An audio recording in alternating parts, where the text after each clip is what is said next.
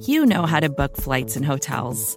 All you're missing is a tool to help you plan that unbelievable travel experience. That's why you need Viator. Book guided tours, excursions, and more in one place. There are over 300,000 travel experiences to choose from, so you can find something for everyone. And Viator offers free cancellation and 24/7 customer support for worry-free travel. Download the Viator app now and use code Viator10 for 10% off your first booking in the app. Find travel experiences for you. Do more with Viator.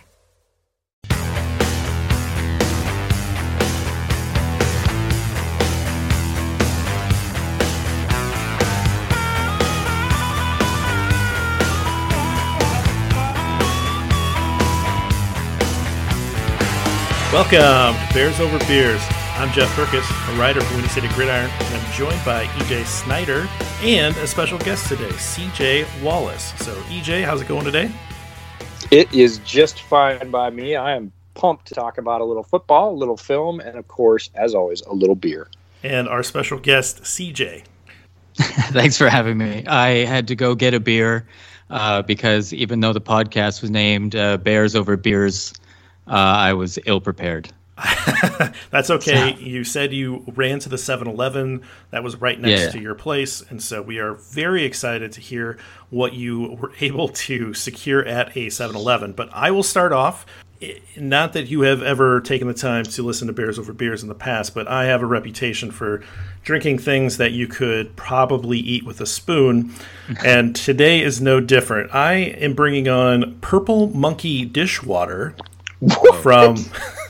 It is from Evil Genius Beer Company, and it is a chocolate peanut butter porter. So right in my wheelhouse.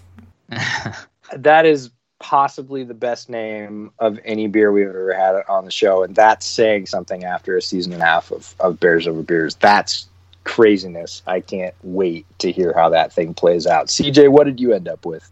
I have something very similar in description. It takes equally as long to describe. It's a Coors Light. Silver bullets. I've done my gym research, and it seemed that was in his hand in every photo that I found so far. So that seemed to be the spirit of the day. That is fantastic. This is method directing. Yeah. 16 fluid ounces, by the way. Nice. Oh, excellent. He's getting into character. This is fantastic. I used to work with a guy, and I asked him what we were going to drink one day, and he looked at me and said, "Heavies." Huh.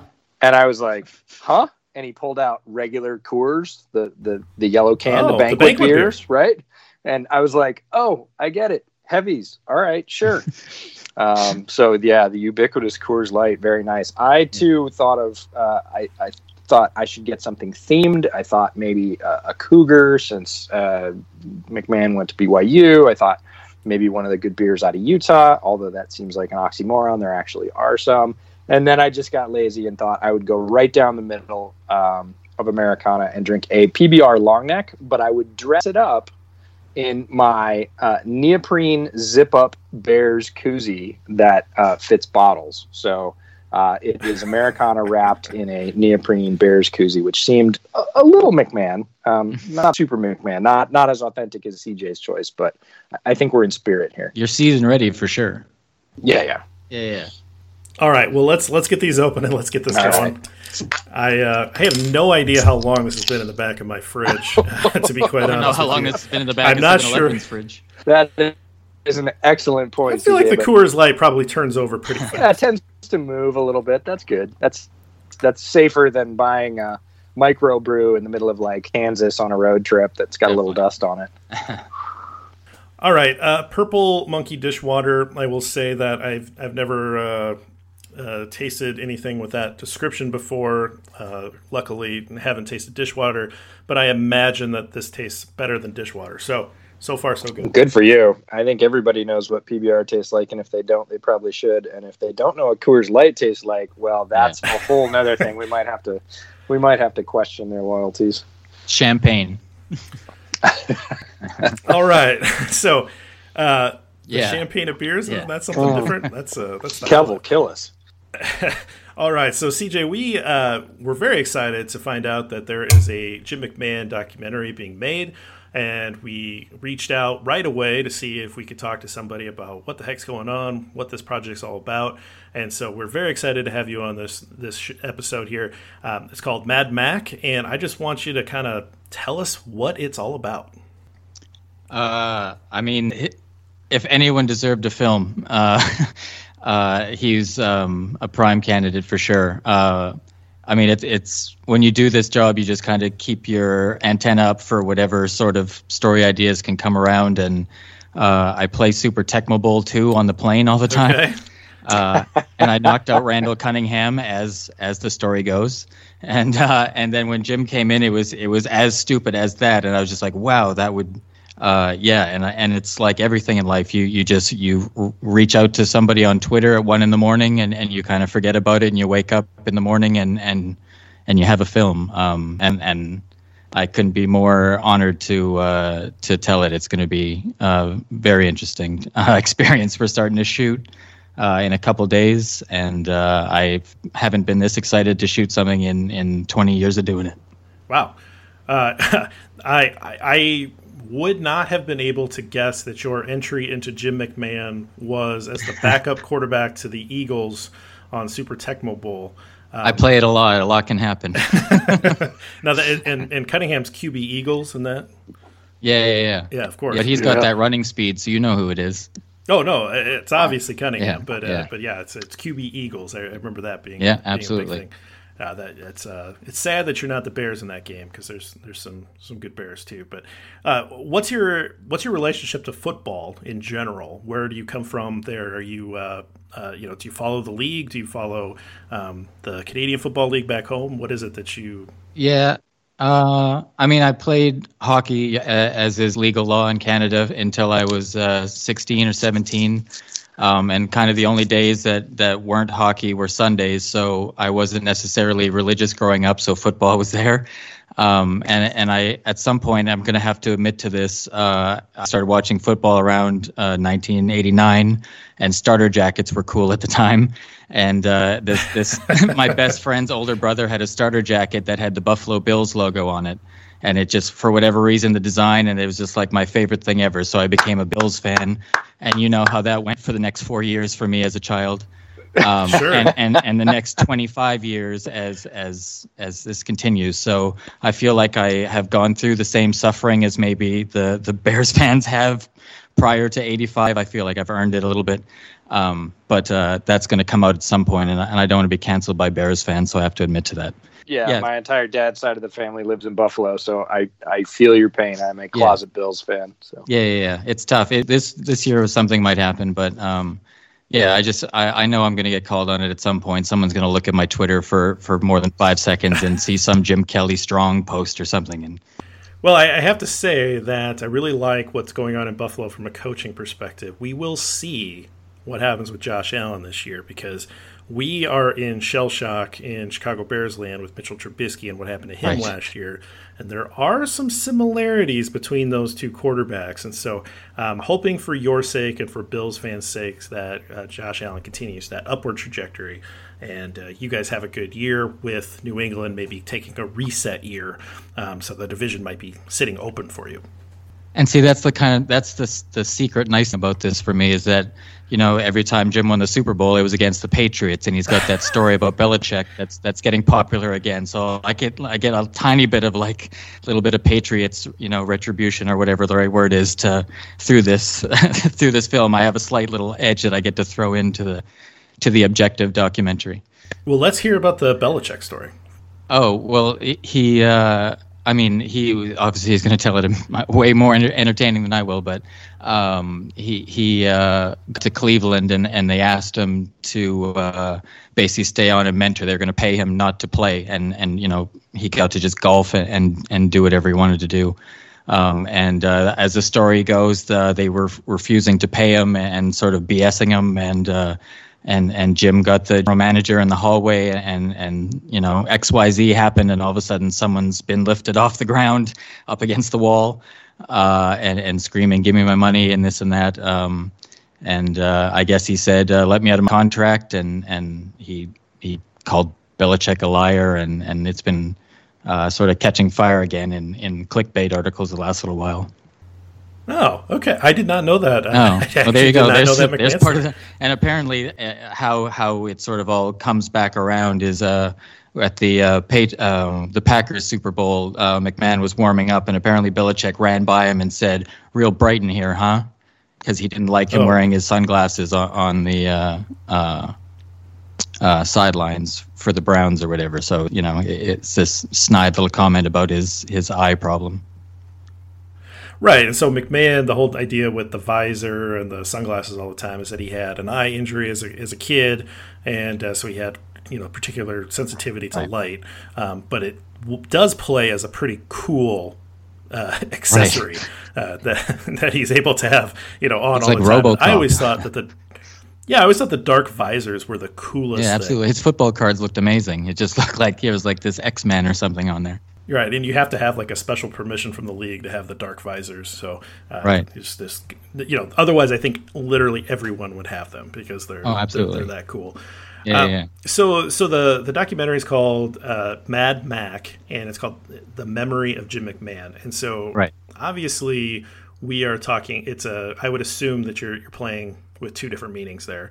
One being, just celebrating what is a very unique and interesting player. That probably the league has not seen very many of through the history of the NFL, and also some of the problems that he's had with the injuries that he suffered, particularly the head injuries that he's had through various concussions. And so, is that going to be a major focus of the documentary? Yeah, I mean, to a certain degree, there's however many documentaries I've found so far in the last X amount of time, doing the research for this, told the same 10 or 15 stories. And I mean, a couple of them we have to tell, and I'm going to try to tell them in different ways or get new information on them. But I've sort of described it to him like it would be Full Metal Jacket. Like there's the first half that's kind of about, the one part of the story. And then there's the second half of the story that's sort of the reality that the first half sets up. You know what I mean? Let me ask you a non-football question. Where do you come down on the second half of Full Metal Jacket? Oh, That's fine. an important question. I dedicated my life 20 years ago to chase Kubrick's ghost. I'm trying. Excellent. He's my hero, and or whatever word isn't cringe. But it's just I tend to watch careers more than specific movies, and his is what you would want to aspire to. It's still around, and maybe it's only got a generation or two left, but he's just the attention to detail and all of that. That's a very long answer to say, yes, I'm very fine with the second half. Well, I will on occasion just watch the first half because I'm a big Vince D'Onofrio fan, and then he does what he does, and then it's, sure. You may not want to be into the fighting bit if you're just sitting around smoking or something, so... Personally, I'm into it, the whole movie, because this was something I watched with my grandpa, who was a Marine, and so he was very impressed with R. Lee Ermey in that movie. And he's amazing. He would say over and over, he's like, "I'm telling you, Jeff, that guy was a Marine." He's the best actor I've ever seen in my life. And that's the story with him. He was the technical advisor, and then he bullied his way into being the lead role. Yeah. He was. Have you heard that story, Jeff? Yeah, absolutely. Yeah. Okay. No, so my grandpa died in 1999, and ever since then I've watched that movie probably once a year, and I've just devoured everything that I can about it. And so I actually will try to defend the second half of the movie to people because I think it's really interesting and well done. Yeah, but if you only watch it once, I don't think you're maybe going to appreciate it, and it's such a stark contrast. So that's a very interesting comparison because I was curious to see what you were going to say to that answer, because obviously, hosting a football podcast, two of them, and EJ hosts two podcasts as well. We talk about football a lot, and we do talk about some of the other sides of things. We're more interested in the X's and O's, but obviously CTE is not something that we've spent a lot of time on talking about, and it's certainly something that goes through our mind as fans because obviously we care about these people, we care about these players, we want them to be healthy, and so I'm curious, in your research leading up to this, do you feel like the league has started to take this seriously and that you're seeing improvements in concussion protocols, technology, maybe better helmets, things like that, or just the different mentality of the day. Tough guy, stay in there. A head injury is not really an injury. Get back in there. Versus today, where it's like, no, we're taking this seriously. We're taking you out of the game. We're taking you back in the locker room. Are you seeing like enough strides to where you feel comfortable that this is not going to happen to players with any sort of regularity into the future, or do you think it's just not going to happen? Well, I might not be smart enough to answer that properly, but from what I can see, I mean, it looks as though on the surface they're making an effort with the tent and all that, but at the same time, who knows what happens in a tent? It's just like they do the same test maybe and give you a shot and send you out. I honestly don't know. I can back to the Bills thing. I just remember Don Beebe would land on his head, and then 6 games later he had that like Toad from Mario Brothers helmet. Right. Yep.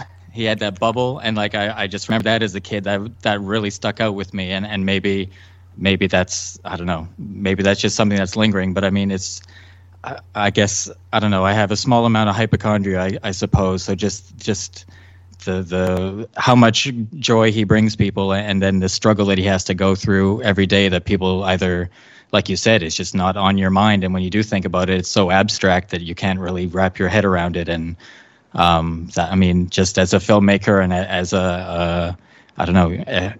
I just want to make this movie. I just feel like it's something important to talk about. Which I guess didn't answer your question, but I guess and that's fine. You're not a medical doctor, it doesn't sound like. So I will get your opinion on that. I learned animation growing up. I was going to say that growing up, that Don Beebe helmet, I totally remember that. I'm a little younger than EJ, I'm not going to be able to name the whole roster of the Bills or anything, but I remember Beebe having that helmet, and then I remembered John Madden, saying, well, this helmet is going to help reduce the number of concussions that he has. And I'm like, well, then why doesn't everybody wear that helmet? Right, exactly. It's like the black box of a plane thing, right? Like, maybe we should all be wearing better helmets then, right? And so it's a pretty serious topic that I imagine that if you go very, very deep, there might be a certain amount of resistance. That Will Smith movie had a whole bunch of chaos around it, and that's not to say I'm shying away from anything, but just, I mean, that's our intention to talk about it as much as possible. And I'm just, I guess, also interested to see how that's going to go for this movie. Sure. With Kizik hands-free shoes, motion sounds something like this. Kizik helps you experience the magic of motion. With over 200 patents and easy-on, easy-off technology, you'll never have to touch your shoes again. There are hundreds of styles and colors, plus a squish like nothing you've ever felt. For a limited time, get a free pair of socks with your first order at kizik.com/socks. EJ, you were trying to get in. I think I cut you off. No, it's okay. I was just going to say, in terms of the thing I'm probably most glad about is that you're as excited about it as you are about the concept, about the way you can tell it, about what you might find out, because one thing that as creators, as content creators, that I've found to be sort of universally true is when people get really excited about something, when people sort of dig in and get their teeth into it and say, no, I have to do this. Like, I want to do this more than the results are usually really good. Those passion projects where you, like you said, you just feel compelled and you haven't been this excited to tell a story sort of yet in doing it. Is that tells me that I really want the result no matter what it is, no matter what frame it takes, no matter how the dichotomy goes, no matter what you can or can't get about concussions. I'm going to watch it because, it's about a subject I'm interested in, but it's made by somebody who is just invested, and that's where the best work comes. Yeah, absolutely. Oh, thank you. That's definitely the intention. It's just I just like to, like I said, I just sort of martyr myself on behalf of these people with we put in the money ourselves, and it's as soon as as like I said, it's so stupid. But as soon as I saw his name again, it just all flashed back, and I just had this like huge empathy for the story, and I'm very happy to find out that he is who I hoped he is, because I've worked in this business for 20 years with all levels of famous people, and there's not too many people like him, and I can't wait to get to know him better and tell the story. I want to ask you about, what do you know about his playing career? And as you've kind of gone back, and I'm sure you've probably watched him play, maybe like YouTube clips or, some old NFL films or wherever you can kind of find him in action. What kind of sticks out to you as McMahon, the player, in terms of what he brought to the field? I mean, it's sort of what we're talking too about the Bills with Josh Allen. It seems like he was just at any expense. Josh Allen sometimes is a little crazy with just tossing it up in the air and hoping people get it. I never saw Jim do that so far. But just that head first attitude and doing whatever it took to win the game, just for the camaraderie of the team and for as much as, it was offense versus defense. And again, all the stories everyone's heard a million times. It's at the end of the day, they just still all love each other and killed each other for each other. Right. And it's just, that's easy to respond to when you see somebody giving 110% all the time. That's, I don't know, that makes you want to do the same.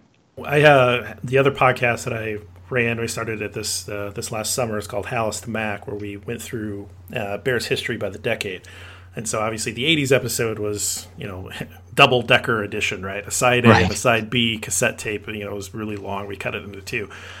When we were talking about McMahon, one of the things that really stuck out was just how smart he is.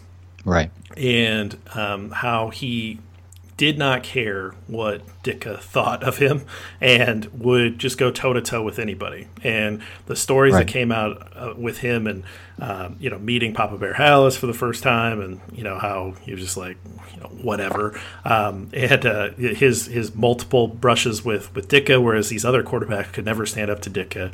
But I think that what people probably don't appreciate, I think they think maybe McMahon is this brash guy, is that he had an incredible football mind, and he was changing the plays in the huddle for the better all the time. He had just a real feel for the game, and in a way, he was kind of that's not the era. The era there is, the coach sends in the play, and you just sort of do what the coach says. 20 years earlier, like Joe Namath, right? Like all those guys called their own plays. Johnny Unitas, those guys all called their own plays, and you almost wonder if he was in some ways, as a football mind, if he was a little behind. He could have come a little earlier, but then that personality, he's almost kind of this modern day. Like he would be a rock star today. Oh, absolutely.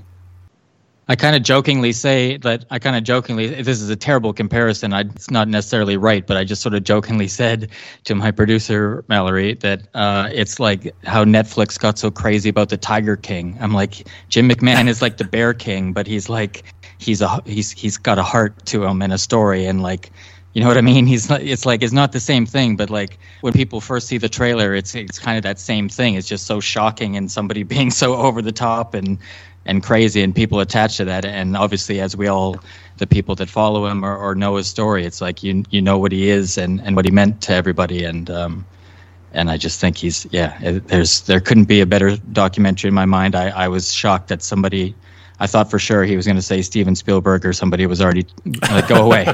Yeah, but I guess I got him on the right strain that night. Yeah. Well, all right. So I've done quite a bit of like digging into history. And so for me, if I can go backwards and say, McMahon sort of occupies this space with like a Bobby Lane, who is like this legendary partier and really good on the field. And then to me, like Namath really sticks out. He's just this very unique personality and, took over this big city and won a Super Bowl. So to me, those are really similar. But we've kind of come, since McMahon's left, you've got like Peyton Manning and Tom Brady, and they're really boring, right? Like, right. And maybe they really are interesting, but like they've been taught by PR people, to just be the ultimate presence when you're in front of a camera and say the right things all the time and never step out of line. And I don't know if there is a modern comparison to Jim McMahon. I'm curious, EJ, does anybody stick out to you, or CJ, do you have somebody? I can only that's think in mind? of Baker Mayfield, but I mean, he doesn't have the success or anything. First name that came to mind, but I almost feel bad saying it because, again, having lived through McMahon as the Bears quarterback and seeing that firsthand and the sort of sensation that was completely culturally, in Chicago and nationally, especially with the Super Bowl year and lead up, the Bears were good, very good in a 3-year stretch there from 84 to 86. And they were just kings because, Chicago was such a huge sports city, and McMahon was so incredibly sort of ahead in that curve of being outspoken. Baker Mayfield is like minimally outspoken compared to that, and an incredibly watered down version of like the level that McMahon had. But he is athletic, and you would think of him now, especially compared to the people you mentioned, Peyton and Tom Brady, as being, brash. But if you compare Baker Mayfield brash to Jim McMahon brash, it's a shadow of the former, right? Yeah, it's not, absolutely. It's not even close. So it's like almost that's the closest thing we have. But the other thing you're seeing, especially from Baker at the beginning of this year, because he had limited success last year, was so far, I don't know if you've noticed, but all the quotes out of Bears training camp or Browns training camp are very much like down the middle. Baker Mayfield is very much team guying it, and and humble this and humility that, and so he's even sort of moved away from that mild version of wild to be, again, more like Peyton and Tom Brady and everybody else. And I don't know, again, we don't get to see behind those doors to see why that is, if that's a change of heart, or if that's Andrew Barry coming knocking on his door and saying, hey, you want to keep being the quarterback of the team? This is the way it's going to go. But it was tragic. It was tragic watching those commercials the second half of the season of him sweeping up the empty arena. You're like, art actually creates life, doesn't it? No. And they ran it all through the playoffs too. He's just sitting up there like bossing people around and stuff. Yeah. It's just like, oh man. It was not a pleasant experience. You're correct. It'd be like the Super Bowl shuffle if they didn't go there. They would have kept playing that. But like all through the playoffs, they're like, what do you? Oh. Yeah, it would be a sad memory for sure. But no, nobody really stands out in today's game as, I mean, honestly, closer is a different position, right? Wide receivers, right? Wide receivers are probably the most diva-ish or corners. Yeah.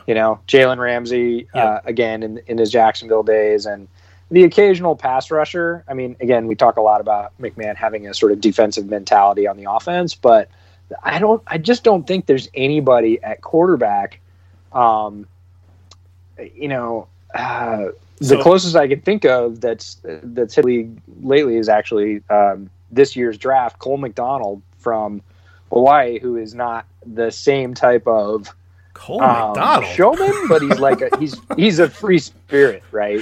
All right. He definitely marches to his own drummer, and but even again coming into the league, right? He cut his dreads off. He definitely hit the combine with that sort of team first leader image, and I think the machine's just gotten a lot bigger, and I don't know that it would tolerate. I can't see Roger Goodell like being chummy with, and Rizal wasn't chummy with McMahon. That's a very classic. There was tension, right? Yeah, very classic bit of friction and conflict with the headband and everything else. But I just don't think the tolerance is probably there for a personality like McMahon to be as brash and sort of sticking his finger right in the middle of the league's pie and saying, "What are you going to do about it?" I think Mahomes is the closest thing because he had the swagger and obviously not the same degree, but I don't know, the way he throws across the body, I don't know. That's the only, that's not the same personality either. But to your point, it's not there. The whole package I think is the thing that really makes JB. You said unique earlier, and might not be unique in league history, but in sort of in the era. league, yeah, in the era, yeah, I would agree. I just don't see anybody at that position, the most important position in sports. And that may be the other thing is the focus now of, if you don't have a good quarterback, you're not winning in the NFL, period. Like, right. That has become the game. So teams need that position to be things both on and off the field. And I just don't know if there's a tolerance for the size of a player in terms of their whole persona, the swagger, the ability that there was. Well, I was going to say there's a couple people that they're younger and we don't know enough about them yet, and it's tough to compare skill level for sure. But the swagger, reminds me of Gardner Minshew, just kind of this unique personality. But he's in a small market, and then you have Joe Burrow, which we know nothing about except for that cool picture with him smoking a cigar after winning the NCAA championship with LSU. That's it. That's all I can come up with. All right, so CJ, any last kind of overarching ideas or goals that you have going into this project, and we'll let you go work on it. Oh, wow. Let's get Jim and Oscar. Okay, I like that. Nice. Let's try to get Jim and Oscar with the rings and everything else. That's not a horrible ambition. And then if you don't get all the way there, you got really close, and that means a bunch of awesome things happen too. Where the part of the movie is about Jeremy Renix and his foundation and raising a bit of awareness about what they're up to, and so like I said, I'm probably a broken record at this point, but anything that I can do with my film abilities to tell his story and for him, I cannot wait to do. Well, we really appreciate you coming on. We're going to circle back to the beers. We always do that. But, I mean, PBR and Coors Light, I mean, did it reach expectations for you guys? I mean, the first two sips are it is what it is. But, I'm at least 3/4 in at this point. So, it's fine. Yeah, you might have to go get I'm another loving one. it. Yeah, it's incredible. It's incredible. Yeah, I'm loving it. I think PBR, one of my favorite things about PBR is that indeed it is what it is. You know what it is. It's incredibly consistent. It may not be your absolute favorite, but on a hot summer day, it delivers. And hey, wrapped in a Bears koozie, that's just icing on top of the cupcake. So, how was your peanut butter monkey, whatever it was? Yep, Purple Monkey Dishwater, which again, A+ name, B+ beer. Oh, okay, I'll take a B+. It's fine. There's nothing wrong with it. But in the category of chocolate peanut butter porters and chocolate peanut butter stouts, I generally think that the stout does better because it's able to carry both those chocolate and peanut butter flavors because it's got more malt, and so you can pack more of a punch. Whereas a porter's, it's a little lighter, and those are heavy flavors, and I think you want to really experience them if they're going to be on the label. So, I wouldn't buy a six-pack. Crazy thin slice of beer niche right there. They're dessert beers. I get porter it. Category, which to me seems like point something. I'm sorry, but I brought 5 of them on the podcast, and I think I've drank 7. At least 7 more in addition to that. So I would like to consider myself a subject matter expert. in this particular field. I think you've earned that medal, and in fact, if I can find a medal that says so, I will buy it for you because you're correct. You have done more to expose that particular subgenre of beer to our listeners than most people could hope. And with all due respect to a hopeful future sponsor, Coors Light, I believe PBR wins the graphic design game too, like their label. I haven't seen Purple Monkey Dishwasher, but I can't imagine that it's any more classy than PBR's. They take themselves very seriously on that label. Hey, they got the blue ribbon for a reason. Doesn't matter that it was a century ago. They got the blue ribbon for a reason. Flags fly forever. That's the important thing. CJ, I just want to say thank you again. And, once you get to work, you said production starting here really soon. Once you're all wrapped up, we'd love to have you back on and hear about the project and hear about some of the stories as you get ready to release this thing. And we'll do everything we can to get the word out to our listeners to watch this thing. Thank you, guys. Anything, anytime. EJ, you want to get us out of here? Absolutely. Huge thanks to DJ, for giving us some time today, for sharing this project with us. Hopefully, again, like JB said, we'll get him back after the project, hear about some of the fun stories and maybe mishaps along the way that are always part of any project and make it interesting. But until then, you can find our work on Windy City Gridiron. You can follow Jeff on Twitter at GridironBorn. You can follow me at The Draftsman FB, as in football. And until then, there's lots of camp news rolling in from all over the league. We will get back to more straight football pretty soon, probably coming to you about weekly, although the cadence is not exact. So follow us on Twitter to figure that out, and we will talk to you soon. Until then, bear down.